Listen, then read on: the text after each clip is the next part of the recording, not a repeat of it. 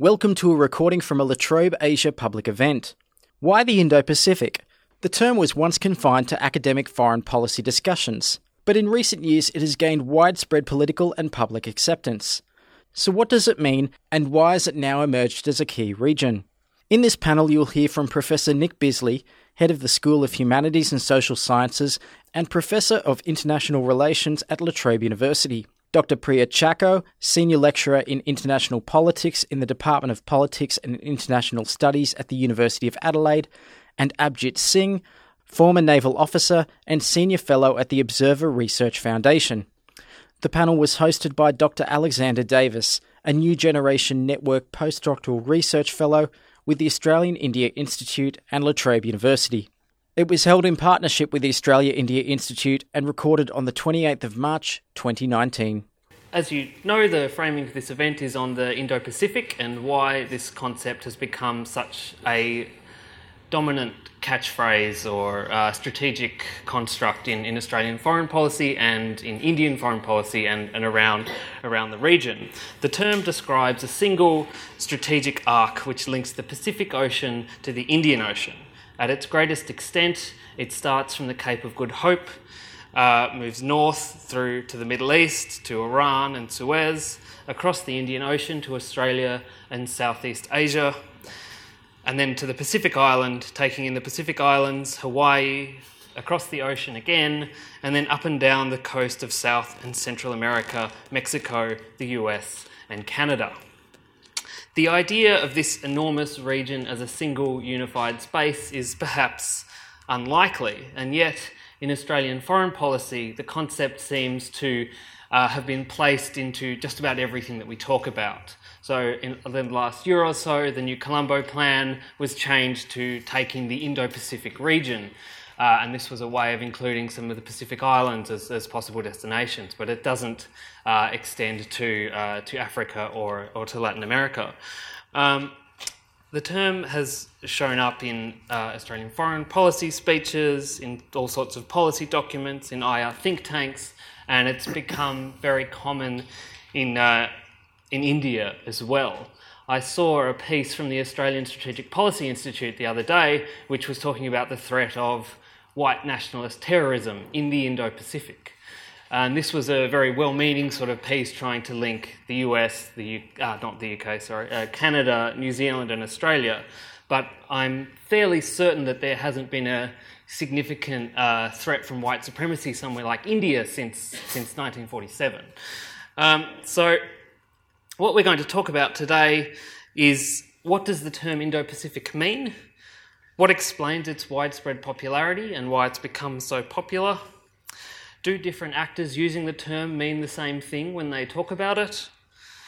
And what are the prospects for the idea making a serious change in the way in which international politics happens?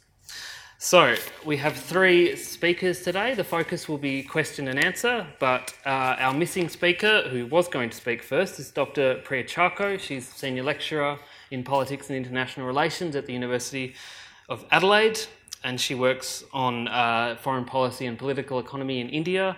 We have the Head of School of Trobe's School of Humanities and Social Sciences, Nick Bisley. Where you work? Where I work, yes, correct. Thank you, sir. And from Delhi via video link we have Abhijit Singh. Abhijit is a former naval officer and now Senior Fellow and Head of the Maritime Policy Initiative at the Observer Research Foundation in Delhi. And my name is Alexander Davis and I'm a postdoctoral research fellow at TrobeUniversity's Department of Politics, Media and Philosophy and the Australia India Institute, and I'll be moderating today's discussion.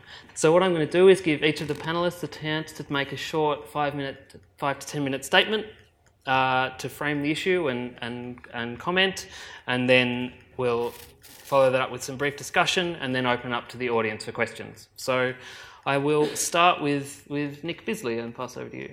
Thanks, Alex, and thank you all for coming. It's the sort of looks like it's the last evening of summer here in Melbourne, so you probably ought to get out there and enjoy the vitamin D whilst it's still there. But you're here, so thank you. I want to talk about three distinct things. I want to talk firstly about Australia's embrace of the Indo-Pacific, where it's come from and why it's become or we've rediscovered the Indo-Pacific. Second, I want to say a quick comment about whether Australia does have an Indo-Pacific strategy. As the military people like to say, bottom line up front, no, it doesn't. It talks a good talk on the Indo-Pacific, but we have yet to see an actually existing Indo-Pacific strategy. And this relates to the fact that, in my view, my third point, the Indo-Pacific is as yet a strategic system that is still becoming. It is not being at this point in time. As Alex alluded to, though, the Indo-Pacific as an idea in the Australian sort of strategic imagination began life, if you want to sort of trace it in its articulation, in the minds of the think tank world, and in particular the Lowy Institute. So coming out of writings from particularly Michael Wesley and Roy Medcalf, who's probably the most visible, vocal and colourful metaphor user in the Indo-Pacific universe, you began to see it appearing in sort of 2009, 2010, and then more visibly in 2011 as Lowy sought to achieve its KPIs of getting hits on their website, getting cited in media and appearing in public policy documents, advocating this concept of an Indo-Pacific. And I'm being a little facetious about what their motives were, but one mustn't forget that there is an underlying incentive that drives think tanks that pushes them to be advocates for kind of be policy entrepreneurs. In the formal foreign policy discourse, that's to say in government speeches, documents and the like, it gradually appears and begins to first be cited in 2011 in the Australia Asian Century White Paper in a little box. It's a concept and it's clearly a bit of a thought experiment saying people are talking about this and we're thinking about it and it looks interesting. But in that white paper, it was sort of seen as not yet there, and the title of the white paper is, of course, Australia in the Asian Century White Paper, and the focus is on Asia. It's mentioned in one sentence in the National Security Strategy of 2013, in passing, mostly in that document they talk about the Asia-Pacific. And then, as Alex said, in the 2013 Defence White Paper, the Indo-Pacific earns its keep in terms of it gets capitalised, it becomes associated with Australia's region, it's in headings and the like. But although, in spite of the kind of confidence of the language in titles and talking about the region, the Indo-Pacific is still stated as something that is beginning to emerge, I think is the exact term that's used. So the Indo-Pacific is beginning to emerge as an arc of strategic connectivity, but in that paper it's clearly kind of seen as still emerging. 3 years later, in the 2016 Defence White Paper, the Indo-Pacific is firmly stated as Australia's region. The New Colombo Plan, which had its first iteration in 2014, which was about the Asia-Pacific, by 2016 it's become about the Indo-Pacific, to which I remember going to a Colombo Plan awards dinner where they announced the scholars, and I kept asking which parts of the Indo-Pacific exactly are they going in, because they're going to get very wet. My point being the Indo-Pacific is 2 oceans and people don't study in oceans, but be that as it may. And then, of course, in 2017 Foreign Policy White Paper, it's clearly Australia's region. And as Alex pointed out, we now use, in government terms, the Indo-Pacific to mean our region. So if you're saying anything, and indeed that kind of topic in the Indo-Pacific is now, that sort of structure and form is absolutely standard. In fact, if you stand up and talk about the Asia-Pacific or Asia or the Western Pacific, people in kind of Canberra twitch ever so slightly because it's not quite in line with the talking notes, and certainly with this current government. And it's interesting, the Indo-Pacific began life under the ALP, but the current government, the coalition government, has absolutely embraced this as a concept. So why has it become so important? Why has it become so dominant in the thinking? And I, again, want to bear in mind that I don't want to consume all of the time. 4 big things. Firstly, there's the obvious kind of material connectivity. So the Indo-Pacific refers to the ways in which the Pacific Ocean and the Indian Ocean regions are being linked by particularly trade connectivity. So Factory Asia's selling stuff to all points west, and it still remains that the oceans are the cheapest way to move things around. And energy and commodity inputs from Africa, the Middle East and elsewhere are travelling through these things. So firstly, there's ties that bind, and as India and China particularly have become much, much bigger and much more economically prosperous, those sinews, if you like, have had to become thicker and bigger and more significant. And of course, as a consequence, if you're China, or if you're India, your maritime interests in these things are much greater than they were 20 years ago. So there's a kind of simple material argument that explains it. And then what follows from that, of course, is that what we have on the Indo-Pacific theatre is this broadening out of strategic rivalry amongst the great powers of the region, which I would describe as Asia's great powers, but that's my little point. Third reason why it's become important for Australia is what I call strategic narcissism. The Indo-Pacific makes us feel better because we feel more important. If you look at a map, particularly the Indo-Pacific boosters map, who like to sort of twist the region in which Australia is at the hinge point of this connection between the Indian Ocean and the Pacific Ocean, all of a sudden Australia seems to have a much greater geographic point of prominence. And in particular, if you're a Member of Parliament from Perth, and it isn't by coincidence that some of the strongest proponents of the Indo-Pacific concept in Australia come from Perth or represent Western Australia, Julie Bishop, I'm looking at you, then that has a particular kind of point of interest. And of course, the fourth reason is about India. And from an Australian point of view, and especially, we haven't talked about the US, but the Trump administration has grabbed a hold of the Indo-Pacific, which, interestingly, for Australian advocates of the Indo-Pacific, they're very uneasy about. So if Trump does something, they're like, hang on, is this really a good idea? What it's about, and that fourth reason, is about bringing India into the equation. So up until not too long ago, if you were talking about security strategy in our region, just to leave its label blank, you really talked about two distinct areas. There's the sort of Indian Ocean region and South Asia, and there was Asia Pacific or the Western Pacific. Those two were quite separate conceptually and in the strategic imagination.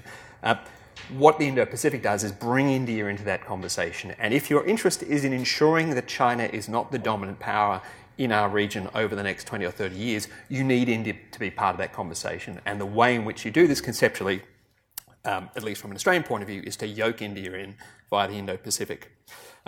Does talking for too long. So does Australia have an Indo-Pacific strategy? The simple answer is no, and it doesn't have one for two reasons. One, we can't afford it. The Indo-Pacific is an enormous space, and even if you take a constrained view, Western Pacific plus the eastern side of the Indian Ocean region, it's still an enormous terrain that Australia simply cannot afford to prosecute a meaningful strategy diplomatically or militarily.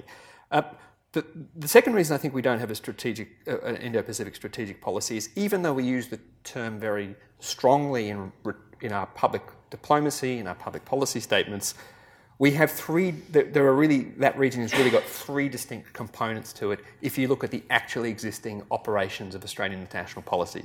There is the Western Pacific, which is the most important bit. That's where all our trade is, that's where our security alliances are, and that's where our military capabilities are at their strongest, and our diplomatic footprint is at its most dense.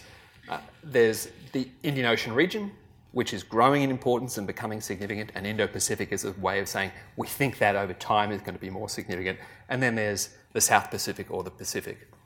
But they really do exist in the Australian international policy firmament as three distinct areas that together, combined with the material constraints, mean that Australia, I think, at the moment doesn't have an Indo-Pacific strategic policy. I'll stop there and get to my third point, if you allow me, in Q&A. Wonderful, thank you. Priya, you're going to talk about the history of the term? Yes, and I'm very sorry that I'm late. My excuse is I'm still getting used to Melbourne traffic. I'm from Adelaide. Okay, so I'm going to talk about the history of the concept. The first thing to say is that it's not a new concept. It first seems to have emerged in the 1920s in the work of a German geopolitical thinker called Karl Haushofer. And he was very influential over the Nazi regime, although there's some debate over whether he was a Nazi himself. So Haushofer developed a tradition of geopolitical thinking which combined ideas from German organicist nationalism with the geopolitical theories of Mackinder and Mahan. And in his theory, nation-states were living organisms and they needed to expand in order to survive. So Haushofer divided the world up into different pan-regions. So there's Pan-Asia, Pan-Euro-Asia, Pan-Africa, so on. And these different pan-regions were to be dominated by imperial powers, core states, he called them. And those core states would exercise their spheres of influence over these pan-regions. Now, the Indo-Pacific seems to have been a sort of a super pan region, which was bookended by the Indian Ocean Rim and the Pacific Rim. And he believed that the country that dominated this super pan region would control the world because it was a resource-rich region, it had access to the land and the sea, and it was also 75% of the world, so it's a lot of territory to control. So Haushofer wanted Germany to control the Indo-Pacific region, and he wanted Germany to do that by allying with Japan, which was the core state of Pan-Asia, he believed, and with Russia, which he believed was the core state of Pan-Eurasia. So this geopolitical concept of the Indo-Pacific disappeared after World War II, obviously, and this was the legacies of World War II, with Nazi Germany being defeated and Japan being absorbed into the US alliance system, the centrality of the Pacific Ocean to the US empire, and the Indian Ocean at that time became marginalised in terms of world trade. But the concept has come back with a vengeance in the late 2000s, and while it's being used in ways that are very different to the 1920s, there are similarities in terms of the context, in the sense that in the 1920s this was a period of dramatic political and economic upheaval, and the same thing is true of our time as well. This is a time of rapid global political change. But of course it hasn't been China that's been using the term Indo-Pacific. I think centrally it's the re-emergence of the term is due to the rise of China as an economic power which has economic interests that stretch from the Asia-Pacific to Africa. But it hasn't been China that's been using the term. It's been the countries like Japan, Australia and India that are concerned about the strategic implications of China's economic rise. So there's a set of themes that tend to reoccur in contemporary discussions of the Indo-Pacific. One is this idea of a rules-based order. So commentators and political leaders alike, when they talk about the Indo-Pacific, often talk about the need to maintain an existing rules-based order or to create a new rules-based order in the Indo-Pacific. Another theme is the promotion of India as a partner to the allied states of Japan, Australia and the United States, and Nick's just talked about that. And India is seen as being key to establishing a rules-based order in the region. A third theme is this idea of minilateralism. So this is the idea that instead of bilateral alliances or multilateralism, the regional security architecture of the Indo-Pacific should be built on a set of dialogues, military exercises and security initiatives that involve just 3 or 4 states. And this can include China as well. So it's a different combinations of 3 or 4 states, including China. So we're talking about trilaterals and quadrilaterals here instead of multilateralism. And this is because multilateralism is seen as now being sort of ineffective and unwieldy, and alliances are a bit too reminiscent of the Cold War. And India has a key role to play in the Indo-Pacific, and India rejects this idea of bilateral alliances. At the same time, however, advocates of the Indo-Pacific are often very keen to emphasise the notion of ASEAN centrality. So this is the idea that existing regional associations in Southeast Asia and East Asia, like ASEAN and the East Asia Forum, should form the basis of Indo-Pacific regionalism. And I know Australian officials work really hard to try to convince ASEAN leaders that the Indo-Pacific puts ASEAN at the centre of world affairs. I'm not sure that they're very successful at doing that, though. So nonetheless, despite this recurring set of themes, the Indo-Pacific concept remains quite contested, and it remains contested within states as well as between states. So the central points of debate, and I think there are 3 central points. One is the geographical scope of the region. So what is the Indo-Pacific geographically? So Australians tend to define the region as extending from the Pacific Ocean to India. So it's basically the Asia-Pacific plus India. India tends to define it as extending from the Western Pacific to East Africa, the coast of East Africa. And these definitions obviously reflect pre-existing economic and strategic interests. Another point of debate is related to whether the Indo-Pacific is becoming a single strategic system. So advocates of the Indo-Pacific argue that there are these growing security and economic interlinkages, and this is creating close bonds, and it's creating a single strategic system in the region. Critics of the Indo-Pacific idea tend to argue that these interlinkages are actually really overblown. Another debate has to do with the nature of the rules-based order. So what should these rules be, and who should be at the forefront of establishing these rules? Japan, Australia and the United States tend to emphasise the role of democracies in establishing these rules. The Trump administration last year laid out its vision for a free and open Indo-Pacific. India, on the other hand, prefers the term free, open and inclusive Indo-Pacific, and that semantic difference is important because it signals India's continued emphasis on strategic autonomy and its partnerships with countries like Russia, which the United States and Australia have sort of tense sort of relationships with. And it also signals India's rejection of a sort of values-based quasi-alliance in the Indo-Pacific.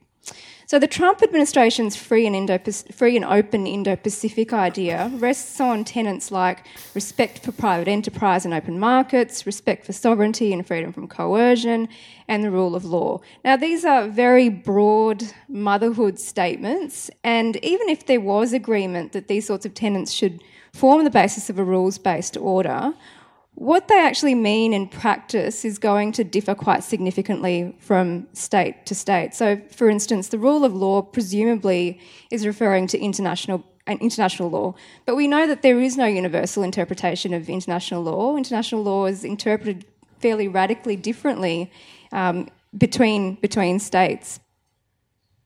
So we're at a point now where the terminology of the Indo-Pacific is being used more and more, but we still lack clarity on what it actually is and what it actually stands for. Okay, thank you very much, Priya. So shockingly, we're having some minor technical difficulties. So while I wait for us to get Abhijit back online, why do you, just for both of you, why did Australia need to imagine a new strategic construct to place India as being within the Asia Pacific? Surely it was there to begin with. Well, I think, it was there to begin with, sure. But I think the point, as Priya said, is over the past 10, 15 years, you've had a profound transformation of the global economy, of Australia's trading relations, and driven by China's rise. And that's clearly destabilised the geopolitics of the region, and in a very long-term sense, this isn't just a little kind of ripple in things. This is a big, significant shift in the balance of power. And you combine that with a powerful China, a militarily powerful and economically prosperous China, with the advantages of geographic centrality. America's a non-resident power. You've got Australia with a strategic dependence on a non-resident power. And frankly, the reality is, looked out over the next 20 or 30 years, even in America, in the best case scenario, is not going to be able to contain and corral China. You need help. And there is only one country, so the thinking goes, that's got the capacity to do that. So that from a kind of realpolitik point of view, one of the big drivers is that strategic reality. I think the second thing is the region is, the Asia Pacific was a Western Pacific literal conception of Australia's region. And I could give you Asian Regionalism 101 lecture, which goes back to how Australia's imagined its place in the world. But the material connectivity of that, driven by the economic prosperity of China, had meant that these discrete parts of the region, where you had a Southeast Asia, a Northeast Asia, a Southeast Asia, they're all kind of pretty distinct economically and politically, were being bound together. So you've got these two kind of imperatives that I think shift the strategic imagination in Canberra and elsewhere. We're not alone on this one. Sure. Priya, I'd love to get your answer to that question, but I might pass over to Abhijit while we've got him there. Abhijit, can you hear me? Yes. Can you hear me, Alex? Am I clear? Yes, very clear. I think everyone would agree. Wonderful. Okay. We've been waiting a long time, but can we have your opening statement? Yes, certainly. I'd like to start by saying that some very good points by Nick and Priya. I'd just like to speak on two or three issues. Firstly, it's quite clear that the Indo-Pacific as a strategic concept has quite energized the foreign policy community. But really, there's not one, there's many interpretations of the term Indo-Pacific, and a lot of regional states have tended to see this concept in terms of their own national interests. Now, if you analyze this closely, we can see that these different versions or interpretations of the Indo-Pacific broadly fall into three category sets. The first is this conciliatory model that is best represented by India's stand on the matter. And this idea essentially highlights into the inclusion and representation. So if you listen to, am I clear? Is the audio clear? Yes, go ahead, sorry. Yes, is the audio clear? Okay. Something popped up over if we go back to Prime Minister Modi's speech at the Shangri-La Dialogue last year, and a number of things that he spoke about, he spoke in great detail on a number of issues, but the underlying thread there was that this idea is based on the concept of inclusiveness, and that there has to be stakeholdership. There has to be a recognition of interests of all of the regional partners. And there was a clear sense that Mr. Modi was pointing to the fact that this should not be seen as some kind of containment strategy for China. Contrast this with the US's approach, which is more confrontational. So, then Secretary of Defense James Mattis, when he spoke at Shangri-La, he was talking of some completely different things. He was talking about China, Chinese aggression in the South China Sea, their violation of the law, how they were getting more aggressive in the regional littorals, and the sense that one gets from the US stand is that this is generally about what Priya called a rules-based model. So there have to be rules. These rules have to be abided by. There are clear red lines that states cannot cross, and most importantly, in the US version, there must be a price to pay for those that are in infringement of the law. Now, these two concepts they talk about the same thing. They talk about the Indo-Pacific, but they look at the Indo-Pacific from two completely different mountains. Now, there's a third also interpretation of the Indo-Pacific, which is really the ASEAN approach. And the ASEAN approach is more pragmatic. ASEAN says that there should not only be space for China to join the group, but that China should also play a key role in the governance institutions in the region. And that the interests of China and all of the regional partners should be accommodated. The sense that I got when I spoke a couple of months back at a conference in Southeast Asia, Vietnam, was that the ASEAN members were saying that this rules-based order that a lot of these Quad countries, meaning India, Japan, US, and Australia, talk about, these emphasize rules that we don't quite agree with, or rather, we have our own set of rules. We are not too keen for Indo-Pacific countries to demand accountability from China. That's not a rule that we are comfortable with. So ASEAN has a very different way of looking at it. Now, the sense in India is that Australia tends to swing between the conciliatory model and the confrontational model. So there is a time when you feel that the Australians are really wanting to read the right act to China by sending their ships into the South China Sea by carrying out patrols there, and also calling out Chinese interference in the domestic politics of Australia. But then Australia also has an ongoing reset with China. The fact is that these two nations have a very close economic relationship, and that the Australians want to look for ways to work with China. So this then looks a little bit like the Indian conciliatory model. I would like to say that in Australia, perhaps there would be some criticism of India's approach because there seem to be some contradictions inherent in India's approach also that need to be addressed. One of them is that India tends to prioritize its challenges in the Indian Ocean region and looks at the Pacific as an adjunct theater. So when Indians are talking about the Indo-Pacific, they basically mean about the security challenges in the Indian Ocean, and broadly the Indo-Pacific as an arc of prosperity. So look at the Pacific only for trade, for reasons of connectivity, but for reasons of security, it's the Indian Ocean that matters more to India. And also the fact that India has its own ongoing respect to China after Prime Minister Modi's visit to Wuhan last year. And that does tend to create some kind of confusion in the minds of international observers about what India's real policies are. My final point is going to be this, and then we can open this up for Q&A, and then we can look at the issues in a nuanced fashion. The final point is that, when strategic geographies change, or at least the conception of strategic geographies change, it creates both opportunities and risks. And in this case, what's happened is that we've somehow tended to look at the opportunities and neglected the risks.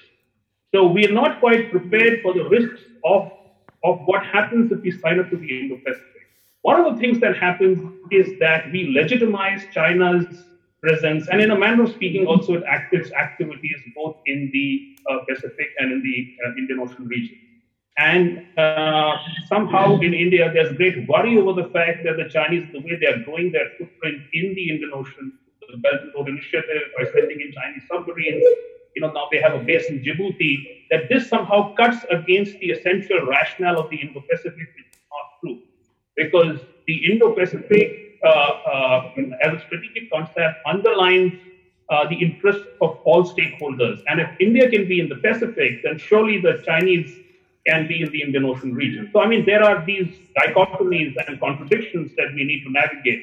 But rather than just looking at the opportunities that the Indo-Pacific offers in terms of greater opportunity to work together, I think there's all reason why we should also look at what we should do collectively to mitigate the risk. Thanks. Okay, thank you very much. Not sure what that was. So we're about halfway through our panel, so I might open it up to the audience for questions. Do we have anyone who wants to start?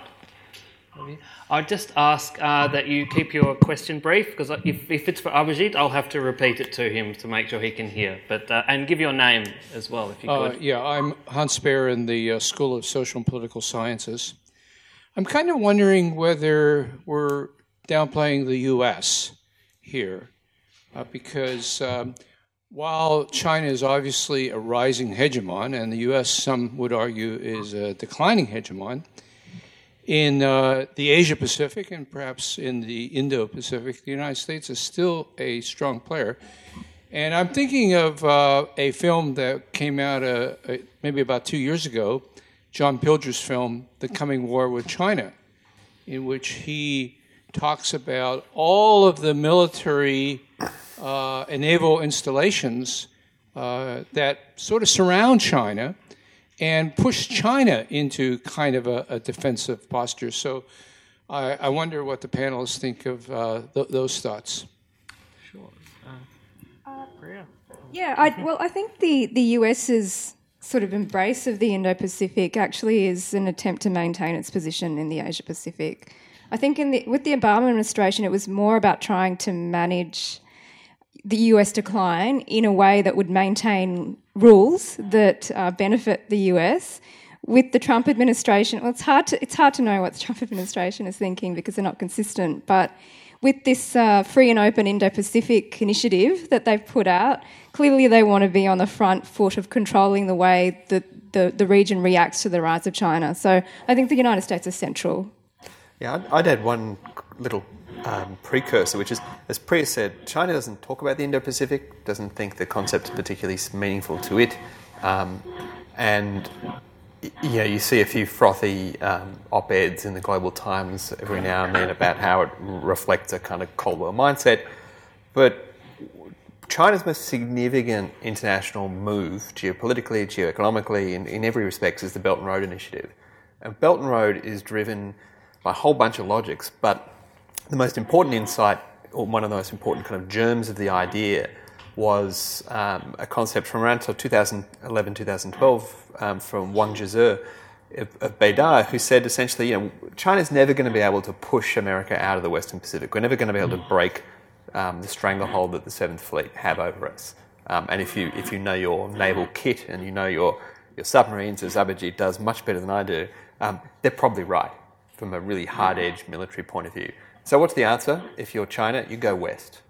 And you resolve the problem of encirclement by sea by building land bridges and tunnels and roads and highways and dry land ports and that sort of thing. So China's answer, so to speak, to the Indo-Pacific challenge is already in place, and it's a physical connectivity play, the likes of which the world has never seen, of a kind that kind of match the sort of economic growth of the kind that China represents that we've never seen. And as many India watchers here will know, India is very uneasy about and not a big fan of Belt and Road, and I think in part because of the ways in which it potentially weakens or undermines India's geopolitical position. Abhijit, the question is, are we neglecting the US and its military presence in the Indo-Pacific? Would you like to comment?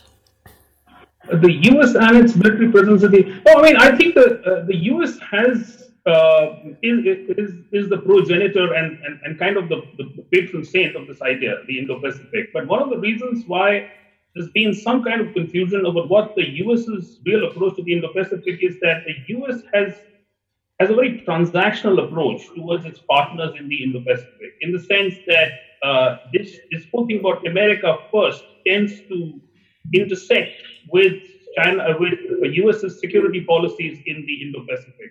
And that's one reason why a lot of the regional states are a bit wary of taking US positions on this issue. But really the more interesting aspect of this, and this was pointed out to, I think, by Nick in passing, is China in the Indo-Pacific and what does the US plan to do about it. Now, the Chinese do not subscribe to really the idea of the Indo-Pacific, but really they are the quintessential Indo-Pacific power in every sense.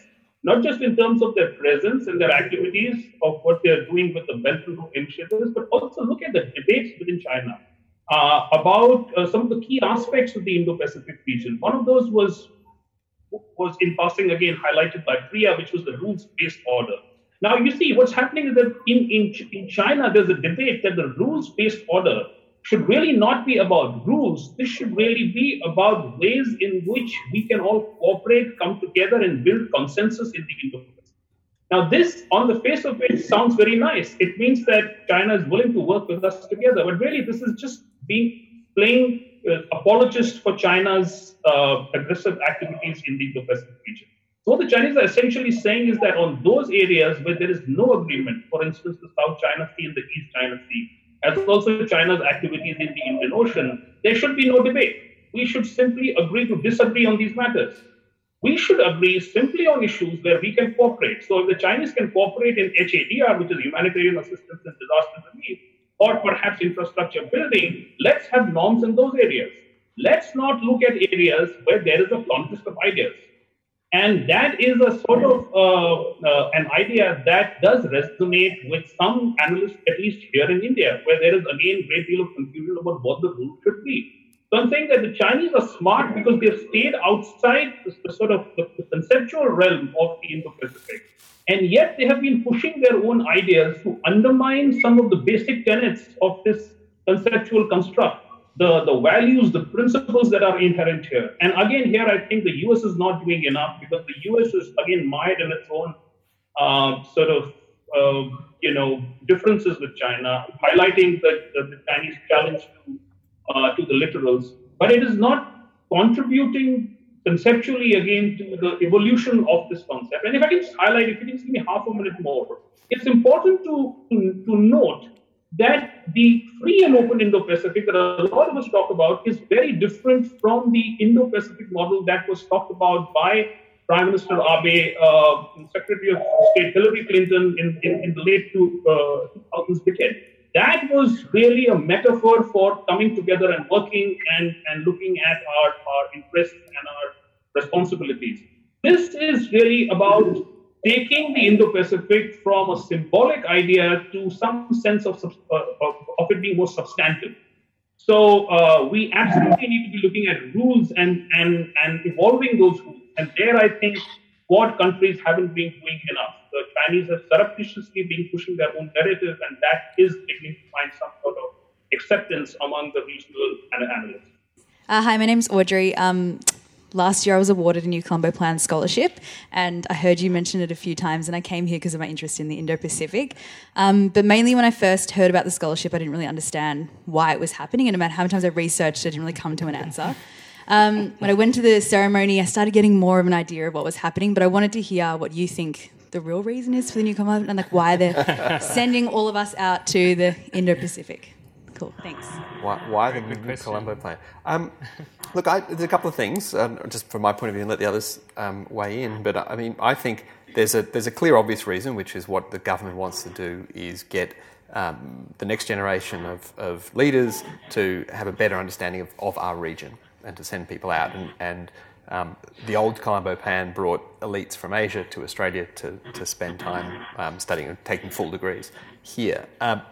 But I think it's also about, trying to create elite networks between Australian elites and the regional elites. The figure that in the Australian Foreign Policy White Paper of 2017 that I think is probably the most important figure in that document, and which almost no one has talked about, is on about page 4 or 5, and you can tell I lead a fairly dreary life, that there's these little bubbles, and the bubbles are growth, and there's a bubble for where everyone is now, and then it's surrounded by the bubble of where their economy is going to be in 2030 or 2050, coming to the end point. And you've got a little bubble for a medium-sized bubble for China. It gets enormous, and America's bubble is bigger, but it's dwarfed by China, India, this sort of thing. Australia's bubble barely moves, and what that means is our relative position in Asia and the world, what follows from this, is going to decline precipitously. So we're currently the 13th biggest economy in the world by raw GDP, 20th by purchasing power parity, probably 25th really if you look at the cost of buying beer in Melbourne as anything to go by. But in all seriousness, Australia's relative position is going to decline very significantly. So our ability to compete nationally not the battle of ideas, but in marketplaces, in geopolitics and diplomacy, is going to depend enormously by our ability to navigate a world that's going to be very different from the one we've had in the past. And that's the sort of underlying one. And that's the bit that gets people like me to say to Julia Bishop and her office, if you're serious about this, you need to quadruple the budget you're spending on it. And spend more on universities. But, we'd say that all the time. I might abuse my position as chair here because I've been spending a fair bit of the last couple of weeks working on applications for New Colombo Plan grants and going through the papers and proposals and talking to our La Trobe Abroad office about what are they looking for, and they're looking for study tours and programs like it sounds like the one that you went on that will create long-lasting sort of institutional links, but that will also that they want students to follow up on the ties that they made in their host country, and I think they also want it to lead to more collaboration between Australian universities and universities in the target countries in the Indo-Pacific. But from my perspective, the purpose is that teaching in Asia with Australian students there is just the best teaching experience that I've ever had. So that's a slightly different perspective on it. Priya, did you want to comment? So I guess the point is that the Indo-Pacific doesn't just reflect an emerging reality, it's an attempt to create one. So the one way to create a reality is to talk about things slightly differently, talk about the Indo-Pacific, but it's also to invest resources, and which is what the Australian government is doing, although on a fairly small scale, but it's an effort at least to try to do that. Sort of Australia's thoughts, if you have any, to shed light on whether or not Australia supports Washington's tacit integration of Taiwan into the free and open Indo-Pacific strategy, and sort of how Taiwan factors into the rise of China and the FOIP as a strategy to contain China within this broader kind of liberal grouping of countries. Abhijit, the question is, how does Taiwan fit into American America's understanding and Australia's understanding of the Indo-Pacific. I might let you start with this one if you're interested. Now, look, the Taiwan question is a bit complex in the sense that here in India there is the sense that if the Taiwan question comes up for discussion, or if Taiwan is included in the Indo-Pacific, and if all of us 4 countries, India, Australia, Japan, and US, were to make common cause on that Taiwan question, that could be deemed too provocative by China. So one of the things that is important to understand about the Indo-Pacific is that it's important to push your ideas gradually, because it could create a disruption. If you try to go too hard and too fast on anything, and Taiwan is one of those ideas, it could create a disruption, and that could beget a backlash from China. What we want to do ideally is to build a loose coalition of interests, and also understand what the Chinese strategy is. The Chinese strategy, as I see it, is a smart strategy in that they're not actually being too aggressive outside the South China Sea, which is a core region of national interest. So the Chinese argument for the South China Sea, as also Taiwan, is that this lies at the heart of China's core interests, and that the Chinese are not going to compromise on any of these issues. But beyond that, the Chinese are actually willing to work with a lot of partners, both in the Pacific as well as in the Indian Ocean. If we are going to be too aggressive about our policy towards China, and also reach out to Taiwan to include them in our broad coalition against China, that would almost certainly create a problem. I think the solution to this lies in doing much more economically and rather than militarily, but to have a sort of a hedging strategy in which you build your capabilities both in the Western Pacific as well as in the Indian Ocean to prepare for any kind of eventuality in which the Chinese might resort to aggression, perhaps in the South China Sea or maybe the Eastern Indian Ocean, but not overplay the military dimension of the Quad. I think that approach in both the South China Sea and on the Taiwan question will be the appropriate approach. 2 quick points. One is there is very little daylight between Australia and the United States on Taiwan.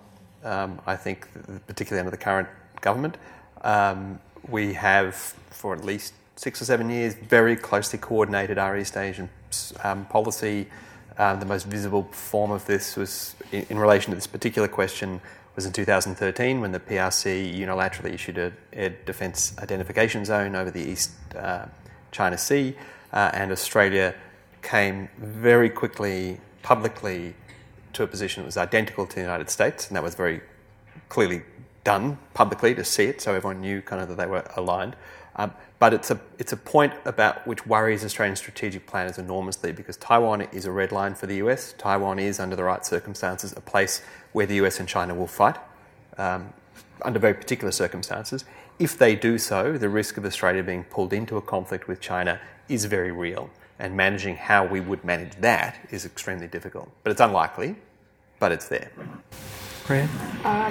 Yeah, I mean, look, I haven't seen many references to Taiwan in the US approach to the Indo-Pacific, the free and open Indo-Pacific idea, and I suspect that if it started talking about Taiwan in that context, all of the other countries involved here would stay very quiet, because it would make obvious that this is some sort of ploy to contain China, and that's not what the countries here want.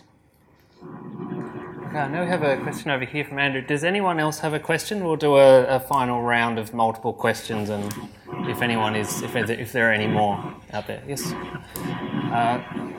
Yes, yourself, and then one last one over here. Can I, just the other side of the Indian Ocean, Africa, and particularly South Africa, has the construct of the Indo-Pacific actually registered in East Africa? If so, what has been the response, particularly from South Africa, particularly given South Africa's historic connections with India? I'll ask for a quick answer, or can we? Well, we'll get one more question. And Short answer is I don't know. So. Okay, well, I used to work in South Africa, and just when this sort of idea was coming up, and they were very enthusiastic about it, the people, South African Institute of International Affairs, because it sort of meant that South Africa might play a larger role in world politics. But it hasn't, from what I understand, it hasn't really been institutionalised there, and Africa's sort of been ignored by Australia and Japan and the United States in Indo-Pacific strategies. So I think they'd love to be more involved in the Indo-Pacific region. I have friends who've been trying to put out volumes with Indo-Pacific in the title to get South Africa placed more prominently, but it's not really taken off as far as I can tell. I also worked in South Africa and I barely heard anything about it, and it was in 2016 when it was quite a prominent discourse in Australia, so I think it's neglected.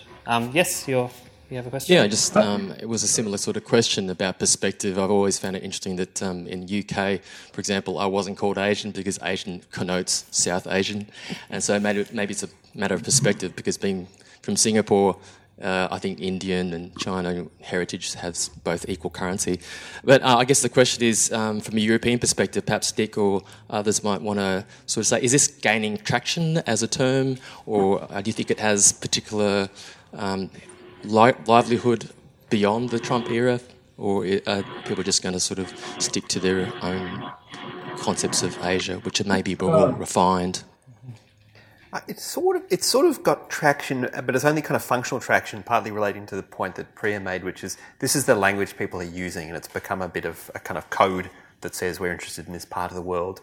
And it's really, since the Trump administration, everyone's gone, oh, this is the language we use. But the Europeans, both collectively, so the EU, but also individually, the major European powers of particularly France and Germany, are seeing a greater strategic significance in the Indo-Pacific, just for the sake of keep it simple, and are looking to be part of military operations, so whether it's freedom of navigation exercises, whether it's port calls, whether it's military exercises, as well as institutional architecture. The European countries, and again individually and collectively, are very keen to join things like the East Asia Summit, so they see the geostrategic and geoeconomic significance of this part of the world and are wanting to be a greater part of it, and they are using increasingly the language of the Indo-Pacific as a way of almost kind of signalling we're part of this. But that's really only been once the Trump administration, once the US has used this as the sticker that says this is our region. I think had the Trump administration followed the language of the Obama administration and talked about Asia or the Asia-Pacific, that's the language they'd be using. So they're kind of followers on it. Priya, then I'll pass over to Abhijit for the final word. Alex, can I say something? Yes, go ahead. Yeah, so, a couple of years back when I was serving in the Navy, we did an exercise with the South African Navy. And one of the things that you learn when you do exercises in the African littoral is that African countries care a lot about security issues in the Western Indian Ocean. And they're looking forward to doing much more with Indo-Pacific states in mitigating some of the challenges in the Western Indian Ocean. So the emphasis from countries like South Africa, Tanzania, Kenya is all on capacity building. And there, India and also now Australia and Japan are actually playing quite a major role in building the capacity for some of these navies and coast guards. But the other thing that often comes up for discussion when you discuss security issues in the Indo-Pacific is actually blue economy. They're keen for us countries to look at ways in which they can improve their economic prospects beyond just the security challenges of piracy and armed robbery and trafficking and things like that. So I think if we've got to look at African countries and the Western Indian Ocean is also a very important part of the Indo-Pacific, we have to move beyond the China question. There are big non-traditional security issues there. There are big questions of capacity building and creation of livelihoods that these countries would be more interested in. When we talk Africa, we should actually shift our frame of reference a little bit. Priya, do you have any final thoughts? Well, look, this term's been around now for 10 years and it hasn't always been the United States at the forefront of it. I had the former head of strategy and defence told me that he had introduced the term to the Pentagon. So Australians are really invested in this term. So is Japan. India, sort of. So regardless of whether American interest waxes and wanes, I think this term is actually going to be sticking around for a while. Okay, wonderful. Well, we are out of time, so I'd just like to ask you all to join me in thanking our panel, and thanks to all of you for joining us on the work night.